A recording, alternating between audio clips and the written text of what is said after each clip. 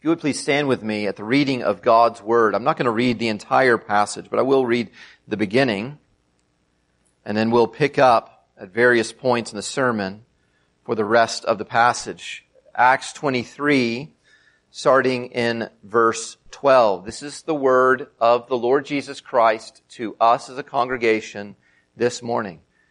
Verse 12. When it was day, the Jews made a plot and bound themselves by an oath neither to eat nor drink till they had killed Paul. There were more than 40 who made this conspiracy. They went to the chief priests and the elders and said, "We have strictly bound ourselves by an oath to taste no food till we have killed Paul. Now, therefore, along with the council, give notice to the tribune to bring Paul down to you as though you were going to determine his case more exactly. And we are ready to kill him before he comes near." Now the son of Paul's sister heard of their ambush. So he went and entered the barracks and told Paul. Paul called one of the centurions and said, "Take this young man to the tribune," that's the officer in charge there in Jerusalem, "for he has something to tell him." So he took him and brought this nephew to the tribune and said, "Paul the prisoner called me and asked me to bring this young man to you as he has something to say to you." The tribune took him by the hand and going aside asked him privately, "What is this that you have to tell me?" And he said, "The Jews have agreed to ask you to bring Paul down to the council tomorrow as though they were going to inquire something more closely about him. But do not be persuaded by them. For more than 40 of their men are lying in ambush for him and have bound themselves by an oath neither to eat nor drink till they have killed him. And now they are ready, waiting for your consent." So the tribune dismissed the young man, charging him, "Tell no one that you have informed me of these things." Then he called two of the centurions and said, "Get ready 200 soldiers with 70 horsemen and 200 spearmen to go as far as Caesarea at the 3rd hour of the night. Also provide mounts for Paul to ride and bring him safely to Felix, the governor." That's where we'll finish the reading this morning. You may be seated.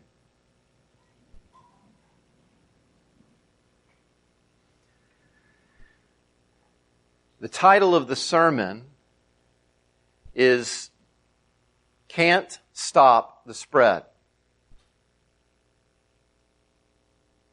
Can't stop the spread. It's true. I've been in Chicago for several weeks, training and preaching. I don't want you to think that I've come back here from that liberal city and they've brainwashed me with this message. You can't stop the spread. I'm not talking about the Delta variant. When I say that, I'm not trying to argue that no matter what we do to stop the spread, that travel restrictions can't stop it, shutdowns or even mandated Fauci ouchies won't stop the spread of the virus. I'm not saying we can't stop that spread, because no matter what we do, behind the scenes there's this power that we don't really know about, and it's going to overpower any and every attempt to stop the spread of COVID. It's not what I've come this morning to talk to you about. But that idea, that may help you understand what's going on in the last chapters of the book of Acts. Paul is preaching Jesus as the Savior of the world.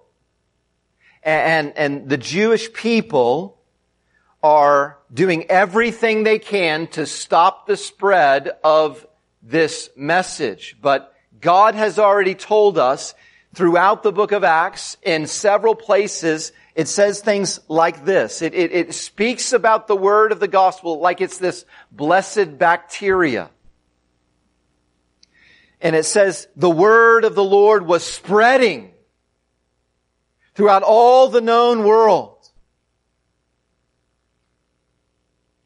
See, behind the scenes,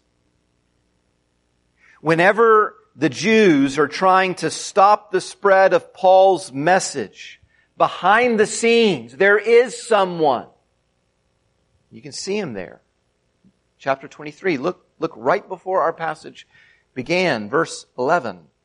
The following night, the Lord Jesus stood by Paul while he's facing all of the conspiracies of the Jews to stop the spread of the message. Jesus is standing by him, and listen to what he says. Take courage, for as you have testified to the facts about me in Jerusalem, listen, so you must testify also in Rome. So, all I'm here to tell you this morning is you can't stop the spread. No one can stop the spread. Because God is too strong for anyone to stop His word. That's the sermon in a sentence. God is too strong for anyone to stop His word from spreading. I don't know where each one of you are in your thoughts about a God who we can't see, a God who's at work behind the scenes. Maybe you're someone who struggles to believe anything that you can't see. So when I say God's too strong for anyone to stop His word, you're filled with doubts immediately. But you're here this morning. And I'm preaching His word this morning. Would you consider God got you here to hear His word? Every single one of us needs to consider this morning. If this is true, that God is too strong for anyone to stop His word, then what role should God's word play in your every single day? Point number 1 comes in chapter 23, and that is, violent men can't stop the spread. Violent men can't stop the spread. Paul is in Roman custody.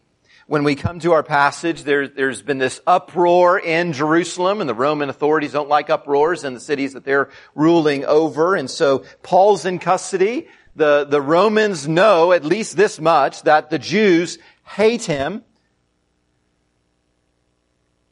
But they're trying to find out, especially this man, the Tribune Lysias. He is trying to find out why it is that the Jews hate him so. And none of their accusations is really adding up for the Tribune. It doesn't make sense why they want to kill him. And meanwhile, while Paul's in custody and the Tribune's trying to figure this out, there are these 40 men who come along with the Jews. And they make so great a vow, we will not eat anything and we will not drink anything until Paul is dead. I want you to feel the drama of this. It's just one man who's in chains. And now he's up against 40 men. And it's not just 40 men, it's 40 men who are really committed. They're so committed to ending his life that they won't sustain their life until it's done. They won't take any food. They won't take any drink. They're that committed to making sure he's dead. And then these violent men get so-called holy men. They go to the council, the Sanhedrin, where the high priest Ananias is, and all the leaders of the people of Israel. And they are able to even convince the holy men to agree to play along with their plot to ambush Paul. If the tribune gives permission for Paul to be taken to this Jewish council, he's not going to make it there. These men are going to kill him before he gets there. Who could possibly stop such committed conspirators? And look who God uses in verse 16. It's this teeny bopper nephew, this young teenager of Paul's nephew, who ends up getting in front of the tribune, and then all of a sudden, it's not 40 versus 1, it's 470 of the Roman soldiers protecting Paul against these 40. The world's greatest army is put into motion here to get Paul out of Jerusalem safely. I want to tell you, in light of what we're seeing in the book of Acts, that there is someone behind the boy that God wants you to see. There's someone behind this tribune. There's someone behind the one who has all this military force to keep Paul safe from falling into the hands of murderers in Jerusalem. That's why verse 11 then leads to this story. It is Jesus himself who is not dead. And even though he's standing in heaven, he is making his power known on earth. You may sometimes wonder, what is it that Jesus is doing now? I mean, he did such a good job in his life, and his work is a success. What is he doing now? I think he's probably not fishing with one of your uncles. The way we sometimes talk about it. He's up there just fishing with Jesus. I don't think so. I think we're learning what Jesus is doing now from this passage. Here, he is committed to getting his preacher to Rome. The Jews are committed to killing Paul. And Jesus says, I can use that. Who is this king who uses plots to murder his preacher to move his preacher exactly where he wants him to go? That's what Jesus is doing. It's only when this tribune hears of the plot to kill Paul that he responds to these violent men by transferring Paul up the ranks to Roman officials. He sends them over to this governor, Felix. All the while carrying out exactly what Jesus announced Jesus wanted Paul to do. Jesus uses the circumstances of death threats. Jesus uses the circumstances of prison to spread his word. Christian, I wonder what Jesus might want to do with your hard circumstances. What might be the purpose for them? What might he be doing with the things in your life that you wouldn't choose? If Jesus wants Paul to preach in Rome, it doesn't matter if 40,000 men try to stop him. He ain't dying in Jerusalem. Can't stop the spread. God is too strong for anyone to stop his word. If you're here and you don't follow the Lord Jesus as your Savior and commander of all of your life, if you're not someone who gives much thought to God on a day-to-day basis, I wonder what this idea of an almighty God who can't be stopped, I wonder if that makes you uncomfortable. Well, look at what he's doing with all his power. He won't let anyone stand in his way of what? Of getting his message of salvation to sinners, of getting a message of love to people who do not love Him. Does that change the way that you think about an almighty God and how He would use His power? He is orchestrating choices and circumstances to offer life to people who only deserve death from Him. This is the true God. And if you are someone who does follow Him, I want you to think back to how this was true for you. No one stopped God from getting His word to you. You had someone speak the truth of the gospel to you. And when you think about this passage this afternoon, you should think about that. And you should thank Him. And you should talk to others about how faithful He was to make sure you heard His word. Now, God's too strong for anyone to stop His word. That doesn't mean that those who get God's word out won't face danger doing it. Paul's facing it. And Paul's not sitting there demanding that Jesus keep him alive. In fact, whenever he's about to die in the hands of the Romans, this is what he says. The Lord will rescue me from every evil deed, but not by keeping me alive. The Lord will bring me safely into His heavenly kingdom. That is Paul's hope. Not to stay alive forever, to keep on preaching. He ultimately wants to be with Christ in heaven. And so he'll face all the danger between now and then. Violent men can't stop the spread. But secondly, we see in chapter 24, lying men can't stop the spread. Lying men can't stop the spread. Look in chapter 24, I'll start in verse 1. And after 5 days, the high priest Ananias came down. Now Paul is in Caesarea in the hands of Governor Felix.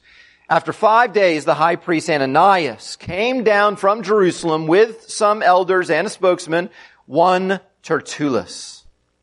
They laid before the governor their case against Paul, and when he had been summoned, Tertullus began to accuse him, saying, and I'm about to read this in a certain way, and I'm doing it on purpose. Tertullus stands up before the governor, and he says, since through you we enjoy much peace, and since by your foresight, most excellent Felix, reforms are being made for this nation. In every way and everywhere we accept this with all gratitude. But to detain you no further, I beg in your kindness to hear us briefly. For we have found this man a plague, one who stirs up riots among all the Jews throughout the world, and is a ringleader of the sect of the Nazarenes. He even tried to profane the temple, but we seized him. By examining him yourself, you will be able to find out from him about everything of which we accuse him. The Jews also joined in the charge, affirming that all these things were so. That was my slick lawyer voice when I was reading. I don't know if you picked up on that. That's the slick lawyer voice. Paul, in custody now, and a higher ranking Roman official, Governor Felix, he's sitting there, and we get this like movie scene. This high drama courtroom scene where the prosecution is this crooked, slick lawyer, and he's seeking to put away this innocent man forever. I want you to understand that even when he makes those 3 charges he does in verse 5, what he's aiming to do is to carry out the same plan. They want Paul transferred from Caesarea back to Jerusalem. We know that because in the beginning of chapter 25, it says that in verse 3, their plan all along is to get Paul released so that these men can kill him on the way. So we've got this silver-tongued attorney, Tertullus. And he brings 3 specific charges against Paul. And I want you to follow closely with me through Paul's answer to each of these 3 charges. Look First of all, in verse 11, chapter 24, and verse 11 through 13, Paul says, they said I was rioting and starting up riots. No one has seen me rioting. It's only been 12 days since I got there in the first place. You know what he's saying to Felix? It'd be easy enough to gather up everyone, and you won't find anyone who will say that I was doing what they said I was doing. And then secondly, he goes on to the second charge of Tertullus in verses 14 through 16, where Tertullus said that he was the ringleader of the heresy, the sect. He's the ringleader of this group of former Jewish people who've now left the Jewish faith. And Paul says, we've not left the Jewish faith. I'm not leading some heresy here. In fact, everything I'm saying is perfectly consistent with their own Bible. And I am worshiping their God. And my preaching of Jesus is testified everywhere in their scriptures. And also, I believe the very same thing that they do, that God is giving us hope in the resurrection. So Paul's saying the opposite of what they're saying is true. And then the third charge, that he profaned the temple. Look in verses 18 through 21 where he says, no, I followed the law, their own law, to purify myself in the temple. What I want you to hear Paul stand up and say, and this is significant, is he's saying Tertullus, the lawyer, the high priest Ananias, and all the Jews in verse 9 who are joining in and saying everything they're saying is true, they're all lying. They're all lying.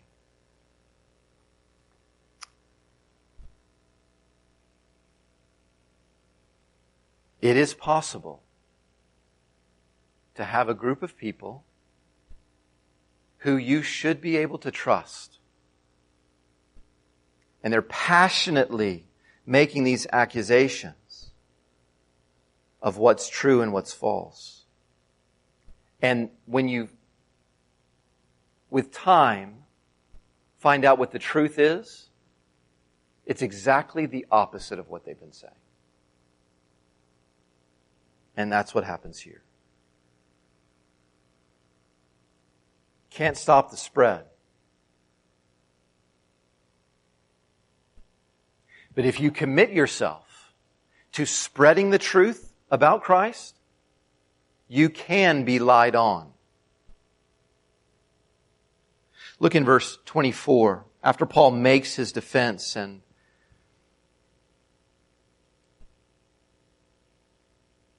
the governor has then decided, I'm not going to do what you want, Tertullus.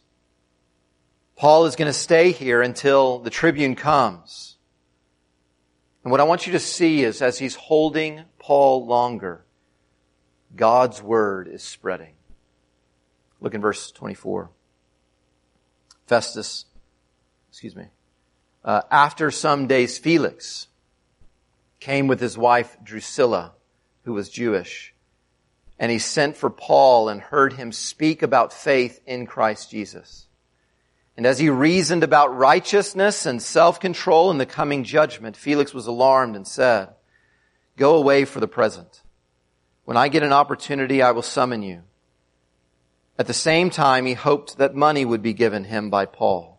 So he sent for him often and conversed with him. When 2 years had elapsed, Felix was succeeded by Porcius Festus, and desiring to do the Jews a favor, Felix left Paul in prison. So Felix, in these 2 years, when he's finishing up his term as governor, he is inviting Paul repeatedly to come and preach. You cannot stop the spread of this word when Jesus' strength is behind it. So Paul just keeps on having these opportunities to preach even to this Roman governor. And notice what the reason is for this. It is because Felix's wife is Jewish. That's what we're told. And so they together want to know, this Roman and his Jewish wife want to know more about the Jewish Christ, the Jewish Savior, the Jewish Messiah that Paul is preaching.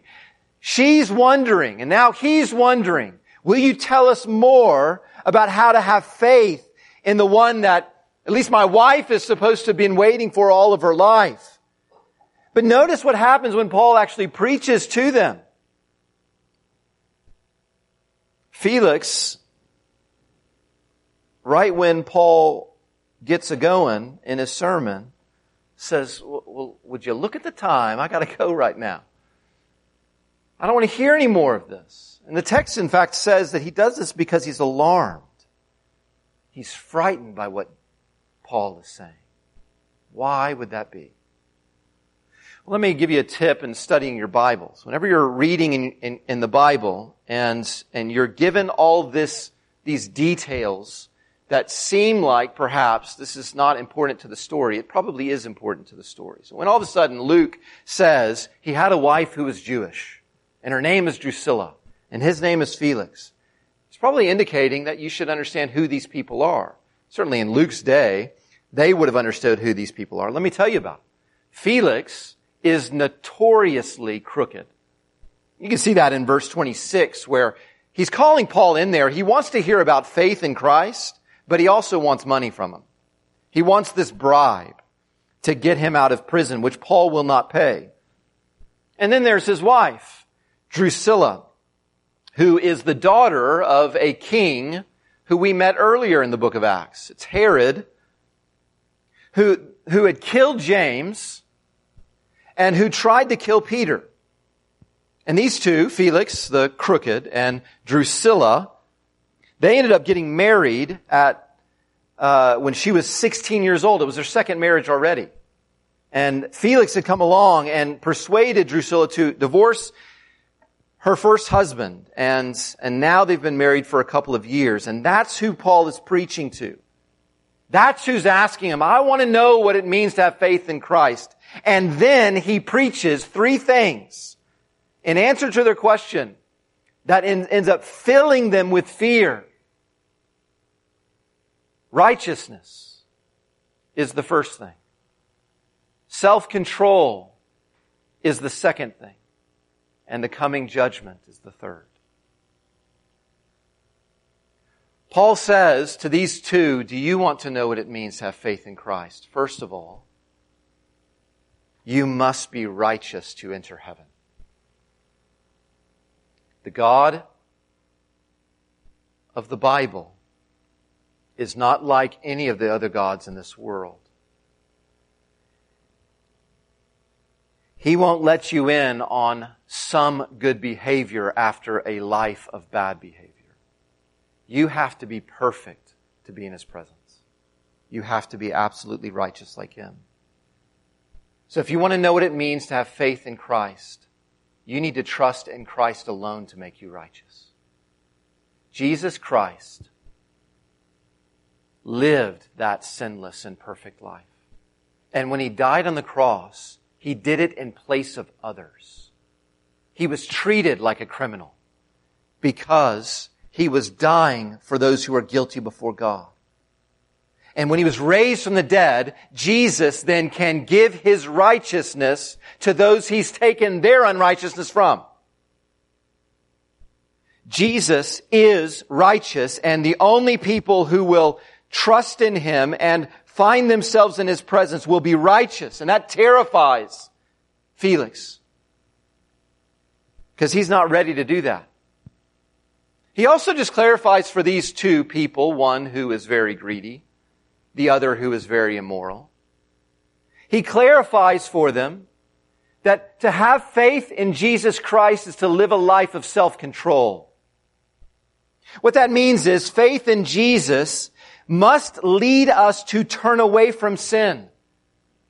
Because if Jesus is the Christ and the King, we have to submit everything to Him. All of our desires that are off with what He wants for us, we have to put those aside and follow Him. And so he turns to Felix and he says, you cannot be controlled by your lust over that teenage girl. You cannot be controlled any longer over your greed. If you want to know what faith in Christ is, you have to follow Him and let Him control you. I wonder, friend, what that means for you. We should all be thinking, what does this mean for me? To have faith in Christ means that He controls my life. And I need to turn away from some things that He says aren't good for me.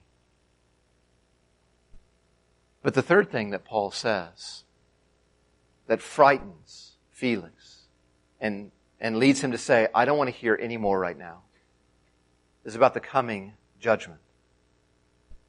You see, Jesus is coming to judge. And He's going to destroy everyone forever who did not trust Him now. This whole book is written to us, the book of Acts, because Luke is trying to show this new Christian Theophilus why it is that God's promised people, the Jewish people, are not saved. So time after time we get what we see in this passage, and that is the reason they're not saved is they keep hearing the truth and they keep rejecting the truth. They keep opposing the truth in everything that they do. And so does Felix. He doesn't respond with faith. So if you're here and Jesus is not the king of your life, you, like Felix, should be warned. The gospel cannot be stopped because Jesus cannot be stopped. God is too strong for anyone to stop His word. And that includes no one is going to stop Him from keeping His word in judging sinners who didn't bow the knee when they could. No one will be able to stop Jesus from doing that then. So will you now, while you can, be wise and turn to this almighty King who will receive you in spite of your sins because He saves sinners? Would you trust Him and then receive His forgiveness and receive His righteousness and receive life eternal from Him and trust Him to lead you as your King for the rest of your life? He will do a much better job than you will. He cannot be stopped. His will be done. Will you be there with Him?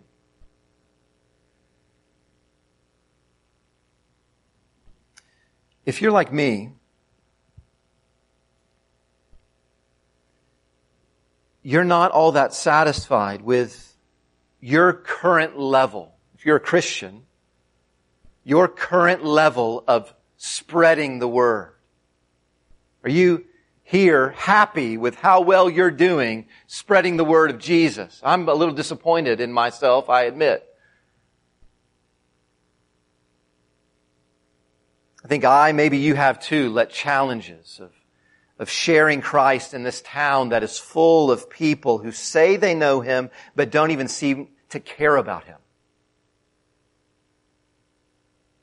If you've let those challenges slow you from spreading the word. If you're saddened by seeing so many churches not preaching the gospel, I want you to hear this. You can't stop the spread. No one will be able to stop the spread of the gospel. Here, Paul has to stay alive in order to keep preaching the gospel, but he didn't stay alive forever. I mean, Paul died. And that didn't stop God from spreading His word. It just kept on going. God used Paul. But God never depended on Paul. Every Christian and every church needs to decide what we're going to do. Whether we are going to get in on this mission that God is putting all of His strength behind. God is too strong to need you. God is too strong to need me. God is too strong to need this church. But He can use us. God's commitment to spread His word should stop every hesitation you have to speak up. God is the one who's committed to spreading His word. That should stop every hesitation I have to speak up. And how often are we just too distracted with things that are far less important than this? That's what we fill our time with. Maybe the reason we're hesitant to spread the word is because if we're honest, we just don't love lost people all that much. Or maybe the reason we're not willing to risk whatever it takes to spread the word is because we honestly don't desire Christ to be famous enough. We don't want people who aren't honoring Him to turn to Him and give Him all the praise that He deserves. Maybe our hesitation to spread the word is because we're afraid of violent men or lying men and the costs that will come to us. Beloved, I want to encourage you to get in on what God is putting all His strength behind. There is no greater mission for us to live for. This is what Paul lived for. This is what Paul died for. There is no greater priority for you if you are a Christian than this work. That includes whatever age you are. Children, if you mean to follow Christ, do so as a student. And understand that there's something more important that happens at school than you getting grades or getting friends. Do it on your teams. There's something more important than winning.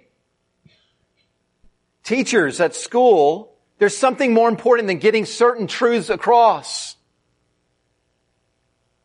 Vacation season is still on. Families, there's something more important than our fun and memories. We're still on mission then. Whatever you're doing, be faithful to Christ and this work in your home and in the community. And even here in the church, we need to spread the word to one another. We need to do it even if the people we're talking to are antagonistic against us or against the gospel. We need to do it to those who are stubborn in our life and who will not listen anymore. Paul kept on going back to Felix. We need to do it with those who are apathetic and don't seem to care, to the doubting, but also to the faithful. We all need reminders of the truths of the gospel. The question is, what are you going to spend the strength that God has given you to do? Father in heaven, we pray that you would cause your word to go forth and be honored. That you would use all of your strength to send your word far and wide, and you would be pleased, even though you don't need us. You're too strong for that. But that you would use us. That we would give our life to nothing more than this, and certainly nothing less than this. We pray this in Jesus' name. Amen. We're coming now to a time of responding to the truth of the gospel. It's called the Lord's Supper, where we are reminded in accordance with what Jesus has left for us, to be reminded constantly that not only has His body been broken for us on a cross and His blood shed for us, but that He's coming back and He's coming for us. And He's going to bring us out of this world of dangers and death and bring us to the world of life with Him. This is the way we remind each other of this wonderful truth. And so the men are going to come forward now and they're going to start passing out these elements. I want to encourage you, if you're not trusting in Christ and following in Christ, then let this meal pass by you. And I want you to instead to consider why it is you would resist this great King and use your time to turn to Him. But if you are someone who is trusting in Christ, truly, I'm not saying perfectly, we all still have sin. This is an encouragement to each one of us. Even when we have sinned, He died for my sins, and He's coming to get me. So take a few moments and reflect upon what you've heard and where we're going in Christ.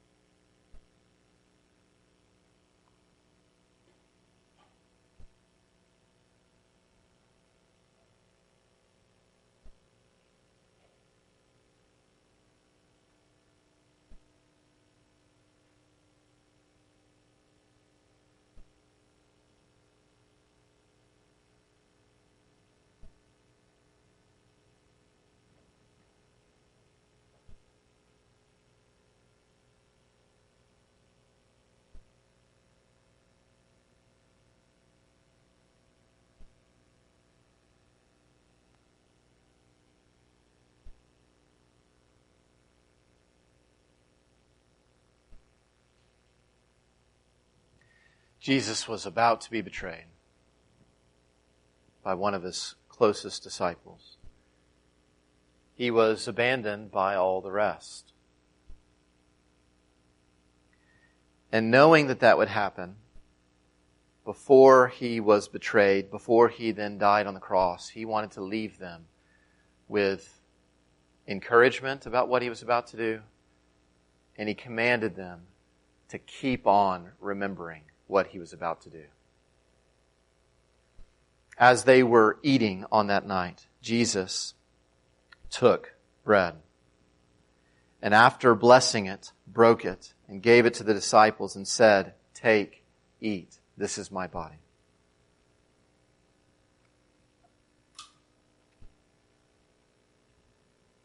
And he took a cup, and when he had given thanks, he gave it to them, saying, "Drink of it, all of you. For this is my blood of the covenant, which is poured out for many for the forgiveness of sins."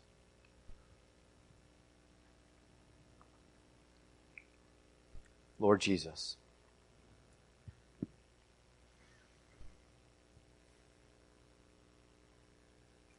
what kind of king owes nothing but judgment and then comes to take judgment on himself? What kind of king, in the face of betrayal and abandonment of his best followers, would be sure to remind them that he is about to die alone for them, and would want us to remember even now, in the midst of all of our failings, that we who trust him, he's coming back for us, and he's going to lift us up out of this world. Lord Jesus, we thank you for the gospel. We thank you for your death and your resurrection. We thank you that every word you speak comes true, and we are waiting for you to come and get us. Would you come? And we pray this in your name. Amen.